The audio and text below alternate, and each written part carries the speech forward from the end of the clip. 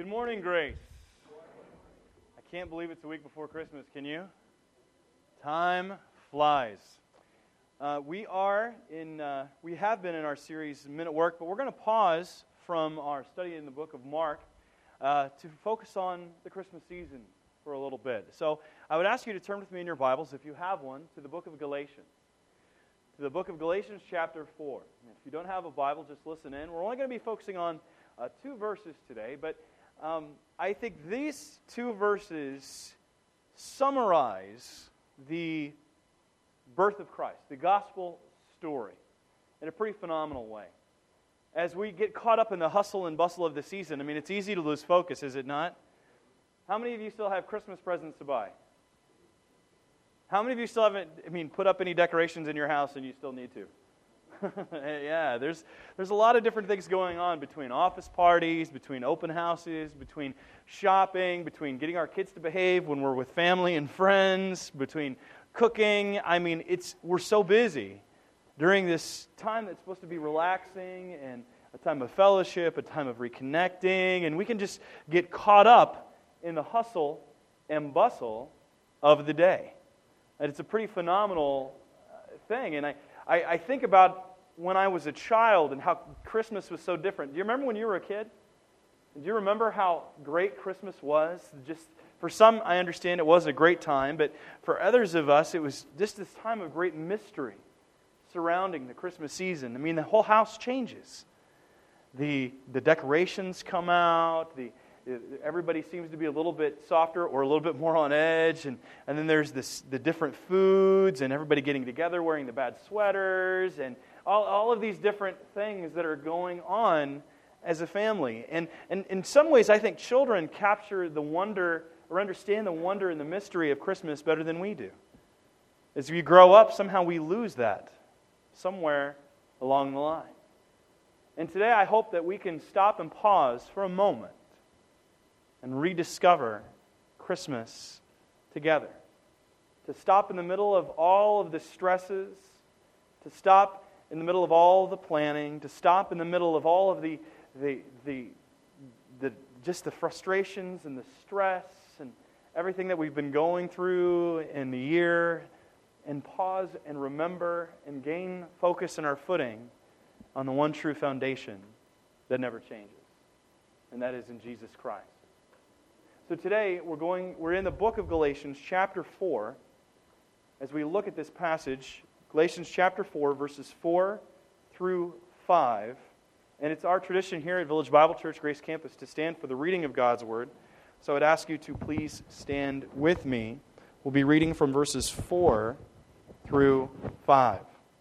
But when the fullness of time had come, God sent forth His Son, born of woman, born under the law, to redeem those who are under the law, so that we might receive adoption as sons. Let's pray. Father, we come into your presence, knowing that you are God, and that you loved us so much that you would send your Son to take on flesh, to become one of us, to identify with us, to suffer with us, to take our sins and sicknesses upon Himself in order to save us. Lord, please help us today have new eyes to see.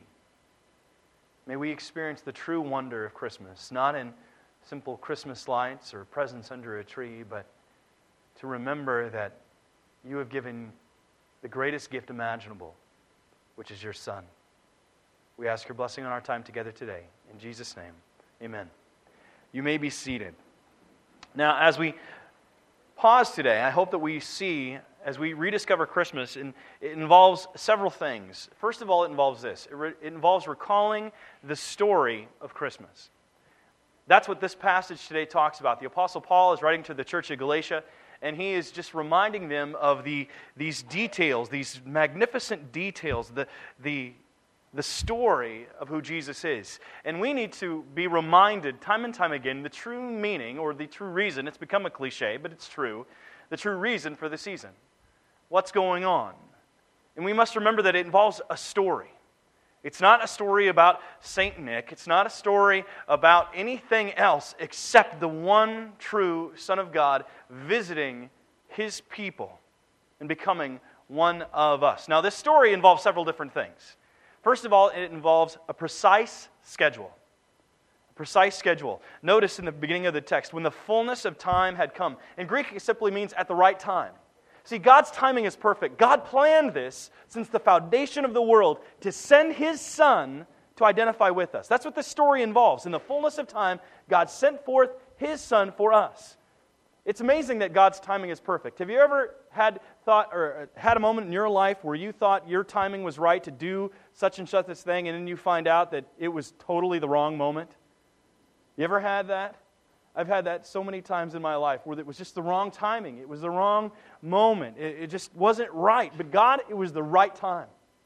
He sent His Son. It was no secret that Jesus came into time at the exact time that He did, in the exact place that He did. God planned it. He prophesied it. He set it forth. And it's not like these prophecies that we see today that are plastered upon the tabloids at the supermarket or thrown up before us in the media, such as what happened this past year with the whole Harold Camping thing. Remember that? He's like, Jesus is coming at such and such a date, May 21st. And then it didn't happen, and then what did He do? He revised it again, which is like the 6th or 7th time, I think, that he did it. And He said, oh, then it's October 21st. And so He had all these prophecies, and it's like that was His schedule, not God's. We can't speed God's timing up. Sometimes we presumptuously go ahead trying to force God's will in a situation. God doesn't work that way. God won't be forced to do anything. We can't force God's hand. We can never put God into a corner that He should act in such and such a way. God's timing is perfect. That's perfect. And He sent His Son at a precise time, a precise schedule. Now, this story involves Jesus coming in at a certain period of time. It wasn't a mistake. But it also involves a promised Son. Now, we're Gentiles in this room. We don't understand all of the different prophecies within Judaism, but the Jewish people, their purpose was to bring forth God's Messiah that would bring blessing to the entire world. And throughout the Old Testament, we read of these prophecies that God had given. And one of those prophecies involved a promised son, that a son would be given. The prophet Isaiah spoke a great deal about this. Isaiah 7:14, we read, therefore the Lord Himself will give you a sign. Behold, the virgin shall conceive and bear a son, and you shall call His name Emmanuel, which means God with us. So He's a promised son. And in Isaiah chapter 9, verse 6 through 7, we read about the description of this son. For to us a child is born, to us a son is given, and the government shall be upon His shoulder, and His name shall be called Wonderful Counselor, Mighty God, Everlasting Father, Prince of Peace. Of the increase of His government and of peace there will be no end. Many of us are familiar with this passage from what composer's song, the famous song we hear at Christmas all the time, the Hallelujah Chorus, right? We hear that, and His name shall be called Wonderful Counselor. It's through Bach's wonderful Messiah. Of the increase of His government and of peace there will be no end on the throne of David and over His kingdom, to establish it and to uphold it with justice and with righteousness from this time forth and forevermore. The zeal of the Lord of hosts will do this. See, this son was special. He was unlike any other son in time. This promised son that was to come was to take the government upon His shoulder, that He would be the mighty God, the everlasting Father, the Prince of Peace, this wonderful Counselor. He would be far above and beyond anything that we could ever possibly comprehend. And He would be born of a virgin. So it's this promised son. This is what the story involves. And Jesus is that son. Is that son. It also involved a prophesied seed. A prophesied seed. When we see that this son is born, see this son was promised and prophesied in the book of Genesis chapter 3. That's the first time there's ever a mention. It's a veiled reference to Jesus in the Old Testament. Now, if you're a little unfamiliar with the Bible, you have the Old Testament and the New Testament. The Old Testament was pointing forward to Christ, and the New Testament is pointing back or describes His life and then points back to Him. It's all about Jesus. Jesus is the fulfillment of everything that all the promises of God find their yes in Him. And all these promises were given in the Old Testament through this promised Son, this child that would come, that He would transform the world. He would be different than anything else in history. This is why I'm amazed at individuals who recognize this. I mean, people go on day in and day out, and they don't know who Jesus is, and it's not a big deal to them. But see, some have come along through time and recognized that it is a big deal. Even Larry King, the talk show host, the interviewer, they said, if you could interview anybody, who would you interview? It's a true story. And he said, I would interview God, and I would ask Him one question. One question. Did you really have a son? He said that would indeed define history for me. Define history. I mean, he recognized it. That if God visited His people, this is different than any other faith in the world. I mean, every other faith talks about how we have to go up to God, but this is the story about how God came down. Because of God's great love. It's this mystery. It's an unbelievable mystery. How God could visit His people with all of our sins, with all of our sickness, with all of our hang-ups, with all of our fears, with all of our problems, that He would come in and love us to identify with this and go through that with us. That's unbelievable to me. That the pure and holy God would visit us, these unclean, rebellious people. I mean, we've been incredibly selfish and sinful, and yet He still came to save us. And this prophesied seed was even foretold, even after Adam and Eve totally messed everything up. I mean, they eat of the fruit, the one thing they were told not to do, and they're still, as they're scurrying, trying to put on clothes. God shows up. Remember this in the garden. He says, where are you? It's not that He didn't know. He totally knew. It's helped them to understand what really happened. It revealed where their heart was. And He asked them, did you eat of the tree that I told you not to eat of? He said, yes. And Adam points to his wife and says, it was the woman you gave me. It's your fault. It's your fault. And He asked the woman, did you do it? She goes, yeah, but it was the serpent. Passing the buck. And then God pronounces the curse, the result, the consequence of their action in Genesis chapter 3. And I'd like to focus on that. And you don't have to turn there. You can just listen in. But this is where we get this prophesied seed, because it's even in the midst of the garden, God makes this promise. In the midst of this curse, He says, the Lord says to the serpent in Genesis 3:14, because you have done this, cursed are you above all livestock, and above all beasts of the field. On your belly you shall go, and dust you shall eat all the days of your life. Because the serpent, remember, it's Satan that is in this serpent, or directing the serpent. And then God says, I will put enmity between you and the woman, between your offspring and her offspring. Now he's speaking specifically about an individual. He shall bruise your head, and you shall bruise his heel. Now the NIV brings that out than the ESV does. But the understanding is that as this descendant of Eve will crush your head, you're going to bite him. Now the word there in Hebrew shows that he's going to die in the process. He's going to crush Satan's head, but in doing so, he's going to die. That is a picture of Jesus' death on the cross. That Satan thought he was taking Jesus out, God's anointed, God's Messiah, through the crucifixion. He thought he was done. There was no hope. He had no idea about the resurrection.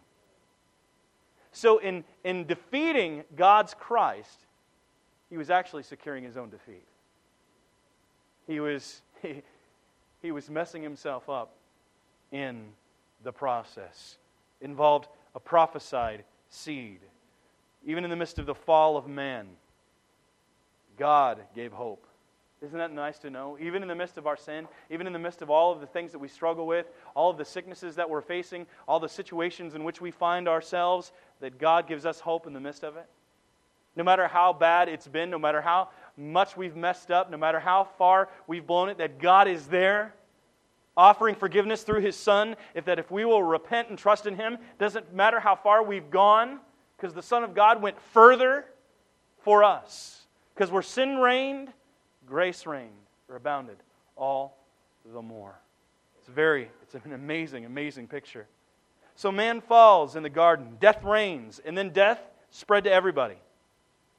I'm reminded this past week, Christopher Hitchens. Many of you may be familiar, maybe not, but he is one of the popular atheists. I mean, he wrote a great deal against Christianity. And there were Christians that he would debate time and time again, and this past week he died. 62 years of age. And some evangelical bloggers were talking that they said, his death is a reminder to each one of us that none of us can escape the curse. The curse is found in the fact that we die. We can argue it all we want, but at the end, death is the great regulator that everyone in this room is going to face at one time or another. We're all going to face death one day. So we see that because of the results of sin, death reigned. Death spread to all men because of the actions of Adam. As Paul wrote in the book of Romans chapter 5, he said, "Therefore, just as sin came into the world through one man, and death through sin, and so death spread to all men because all sinned. For sin indeed was in the world before the law, the Jewish law, was given. But sin is not counted where there is no law. Yet death reigned from Adam to Moses, even over those whose sinning was not like the transgression of Adam, who was a type of the one to come." See, Jesus came as the second Adam, that came to do what Adam could not do. Except he didn't give in to sin. God made him who knew no sin to be sin for us, so that in him we might become the righteousness of God. 2 Corinthians 5:21. Yet God did not leave man in his helpless estate, the suffering the effects of the fall. He sent his Son, the second Adam, to redeem us from this mess of sin. That's what he came to do. So we have this precise schedule, a promised Son, a prophesied seed, but we also have imprisoned souls. Imprisoned souls.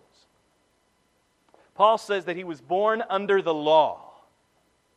See, Paul was an expert in the law. The Apostle Paul, he wrote about this, and he wrote about it in Romans 3:19 through 20. He says, "Now we know that whatever the law says, it speaks to those who are under the law, so that every mouth may be stopped and the whole world may be held accountable to God. For by works of the law, no human being will be justified in his sight, since through the law comes the knowledge of sin." In other words, we're all imprisoned. Each one of us are. We can't get to God no matter how hard we try. We can never break through. It doesn't matter how good we are. It doesn't matter how many people we help in the world.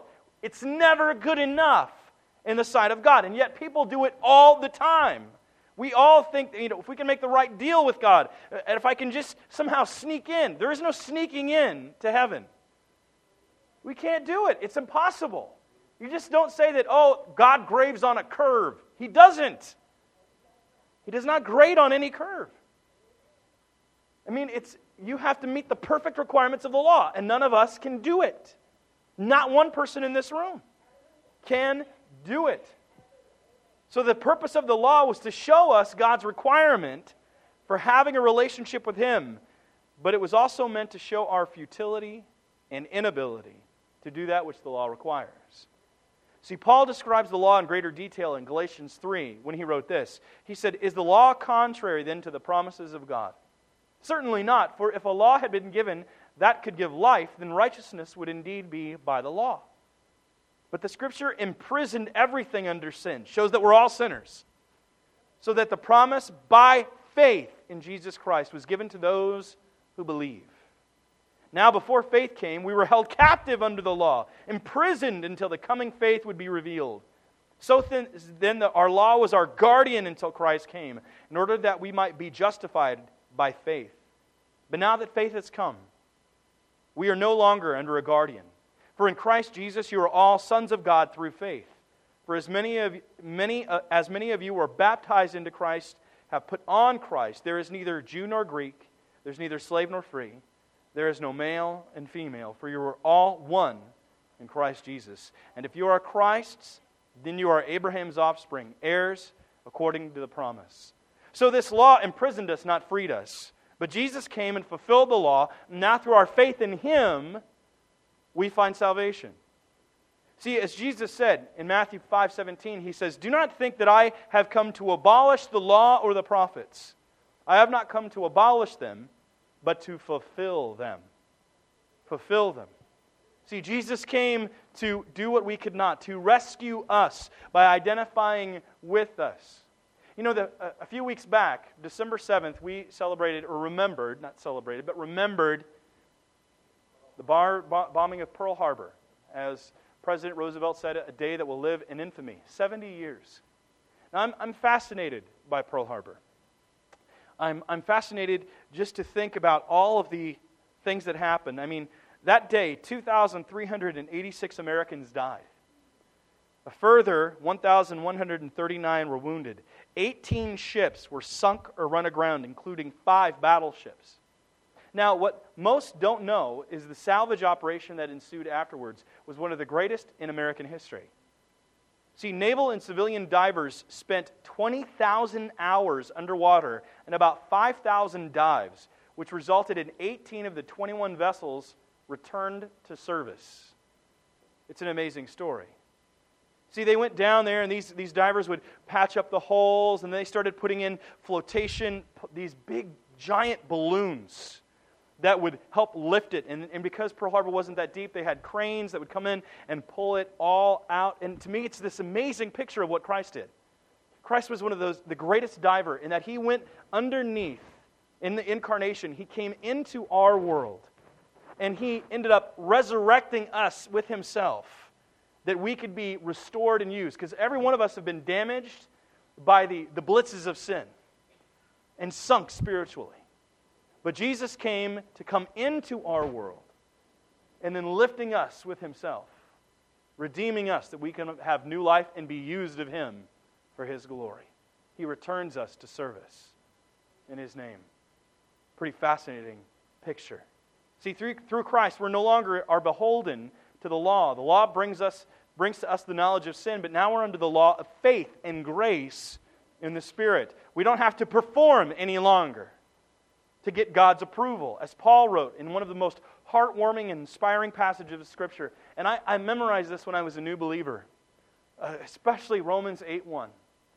Therefore, there is now no condemnation for those who are in Christ Jesus. I know that I needed to hear that day in and day out. I'm not condemned. Every time I sin and I would repent, and I think I'd lost my salvation at that moment in time, that God didn't love me anymore because I didn't perform well enough for His approval. And God was saying to me, no, my grace is sufficient.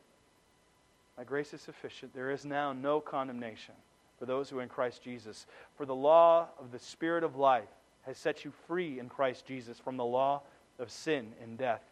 For God has done what the law, weakened by the flesh, could not do. By sending His own Son in the likeness of sinful flesh and for sin, He condemned sin in the flesh in order that the righteous requirement of the law might be fulfilled in us, who walk not according to the flesh, but according to the Spirit. This past week, I got to interact with a friend of mine who is in ministry, in pastoral ministry. And his life, as I've sat and talked with him over the last few days, I've been amazed and saddened. Because here's a man who is a pastor of a church, in a church that's just grown, that he's living under law. This law of approval, of acceptance, that he always has to do something to get the approval of everyone around him. I mean, many of us have been like that. We know what it's like to always try to get the approval of someone, to be accepted by someone, and what we're willing to do to get someone else's favor. And this was a pastor, and he was doing it in such a way. I mean, he was an amazing guy. He's gifted, extremely gifted. He took a church of 40 people, and in 4 years grew it to 700 people. That's fascinating. Into 2 campuses. I mean, it is growing. He's got a burgeoning staff. Things are just flying along. But in the midst of that, he started cutting corners. And he started preaching other guys' messages, not giving any credit. He got caught in it. And as he's now reflecting on what to do next and talking with the people and trying to humble himself and speaking with him, we were just struck by the fact that he was caught in this approval cycle. And they said, well, what would it take? You need to be preaching the Word, brother. To humble yourself, to be preaching your own stuff. And he said, if I did, then the people wouldn't want to hear me any longer. They wouldn't want who I really am. Then I'm like, then you're leading with smoke and mirrors.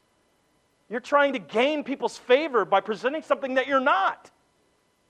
You're living under a law of approval and acceptance, trying to get everybody to like you and buy into this ministry, and it's all great all the time, and it's like, that's not what real discipleship is. Now, do I think God has worked in spite of him? Yes, I do.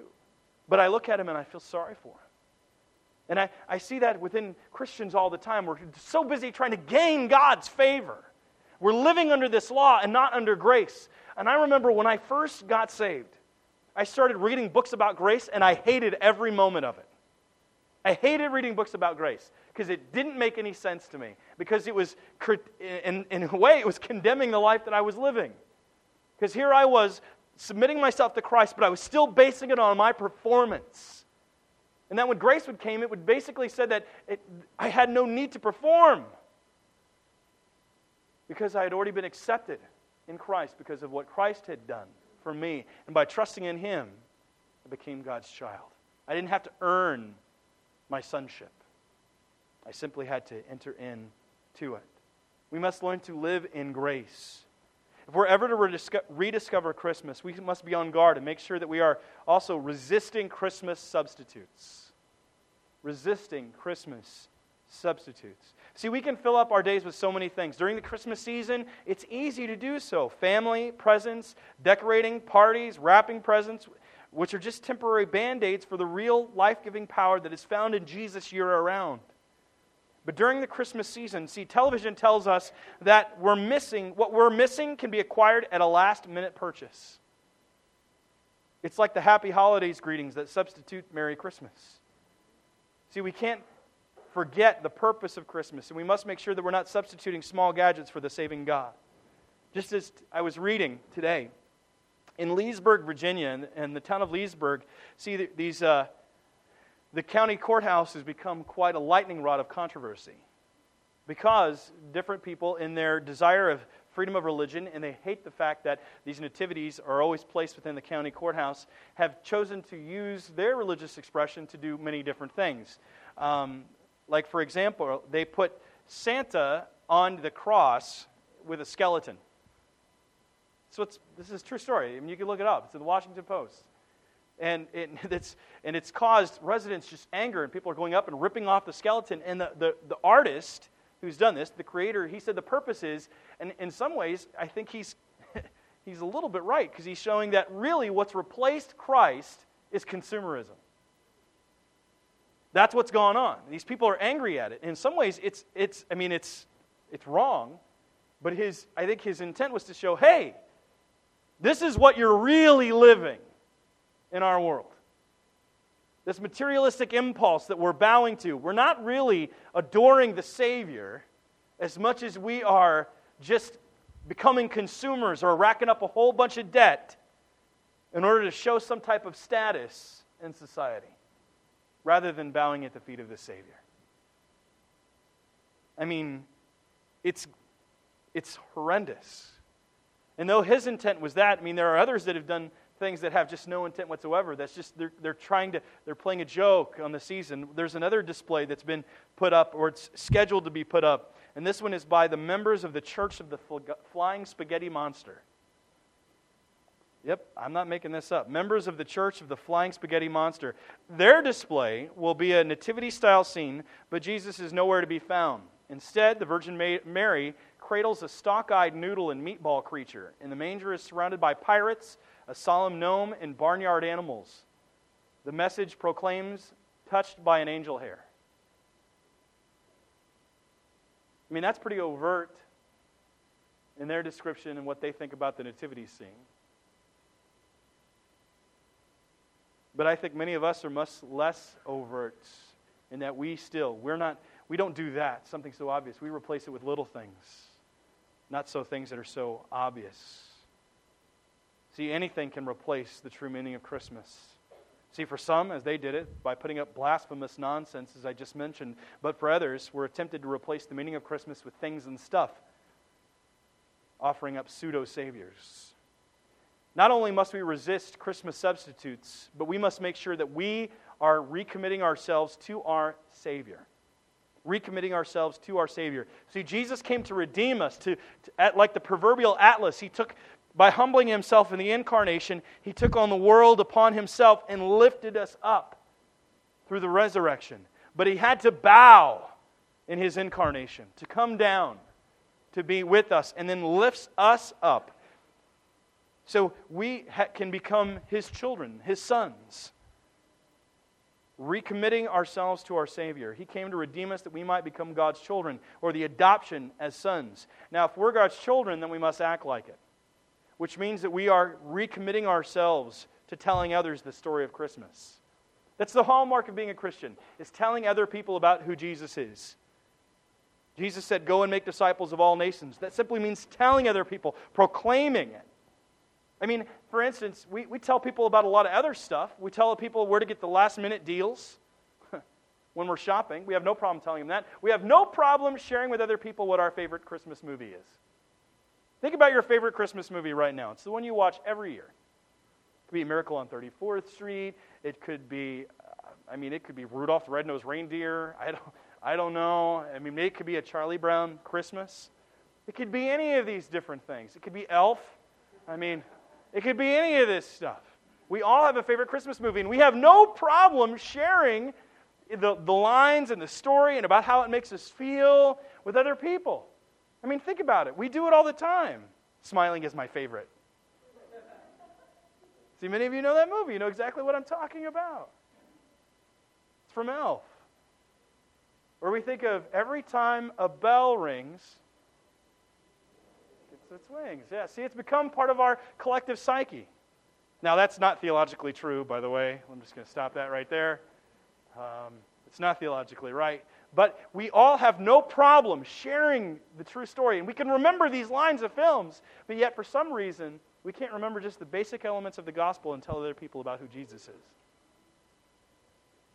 I mean, why do we have such a difficulty telling other people who Jesus is? So we need to make ourselves recommitted to that. Now, it doesn't have to be some amazing moment where someone sits on a plane next to you and they go, "You have 2 minutes, tell me how I can have eternal life with Jesus right now." No, it doesn't work that way. It happens in just the different circumstances in which we find ourselves in life. I mean, it can happen in a moment. And it can happen when you're just going... I mean, we had families. Now, some people are for it, some people are not. But we had some people that were trick-or-treating, and they told their neighbors in the midst of that about who Jesus is. And that's an example. Or getting into... We have another person, I'm not going to say their name, but got into a car accident and started telling about the hope that they have in Jesus Christ in the midst of the car accident. And it can happen in any which way you want to. It can happen at a coffee shop. It can happen at the grocery store. It's just simple of starting the conversation. Just start the conversation. It's not that hard as we think it is. We have times to build up things in our minds and how difficult it is. It's simply just starting the conversation. Starting the conversation. We need to recommit to tell others about the true reason for the season. Because there are so many people during the holiday season who are open to hearing the truth of the gospel message. Conversations with coworkers, colleagues, classmates, family, friends. Men and women are open to hearing what it is that you have to say. I'm amazed at how many conversations God brings our way in a day. Whether it's through a bumper-to-bumper accident, visiting a relative in the nursing home, meeting someone in the supermarket, etc. God has said that the fields are white for harvest, but we act like there's just little pieces of the harvest left. That the field is bare for whatever reason. Oh, woe is me, and it's standing right in front of us. It's just ready for harvest. Go to it. We don't believe the lie that there aren't people interested in hearing the story of who Jesus is. There are men and women that are supremely interested, and sometimes the ones that we feel are so far are actually the closest. And as we go through this Christmas season, we must make sure that we are trusting in Him for our security and our significance. We have to remember who we are. And during the Christmas season, it's easy to get off track, to lose our footing. We think that it's in our status, with the gifts that we we give to people, or the gifts that we give, the party that we go to. There's all of these different things, whether we have family or we don't have family, and we start comparing ourselves with each other all the time. We have to find out and stop and understand that our security and our significance comes from Christ and Him alone. Not from all of our stuff, not in our success, not in our self-awareness, our self-fulfillment, or self-actualization, but in Jesus and in Him alone. Now, for many of us, Christmas is stressful. Stressful with family, stressful with how we are going to pay for things. It's tempting for us to find in our identity and our stuff or our status, what we can get or what we can give. But we can never find our security and significance in any of those things. Our security and significance must be in Jesus and Him alone. Because if we don't find out where our security and our significance is, if we don't pay attention, we could put our security and our significance in substitutes. Now, for example, yesterday, a story appeared about a woman in, I don't even know how to say it. Where's my Michigan people? Ypsilanti? Is that how you say it? Ypsilanti, Michigan. She was shopping yesterday for her children. Like many of us, she paused in the middle to drop some items off in the car. She has a blue Ford Focus. She is a mother of 3. She had $700 worth of presents in her hands. It's a lot. And she goes to her car, she puts in the key, she opens up the trunk, she throws her presents in, she goes back, she goes shopping, she comes back, the car's gone. Wait a minute, except her car is right there. See, a car had parked nearby her own, and for whatever reason, her key opened that trunk. So she put $700 worth of presents in someone else's car. And she's now letting out a desperate plea because she's like, I just got laid off from my job. Which my reaction is why are you spending $700 on presents if you just got laid off from your job? But see, many of us do the same thing. We lose our focus and not paying attention because we get caught off guard in the Christmas season. And we sit putting our treasures in the substitutes. And then the substitute is gone from our life in a moment. So we have to make sure that we are putting our treasures in the right place during the Christmas season. That our security and our significance is found in Him and in Him alone. And that means maintaining focus. Now, how do we do that? In the Christmas season, this is because we can get so busy doing so many things that we have to stop and pause, take the time each day to speak with Him.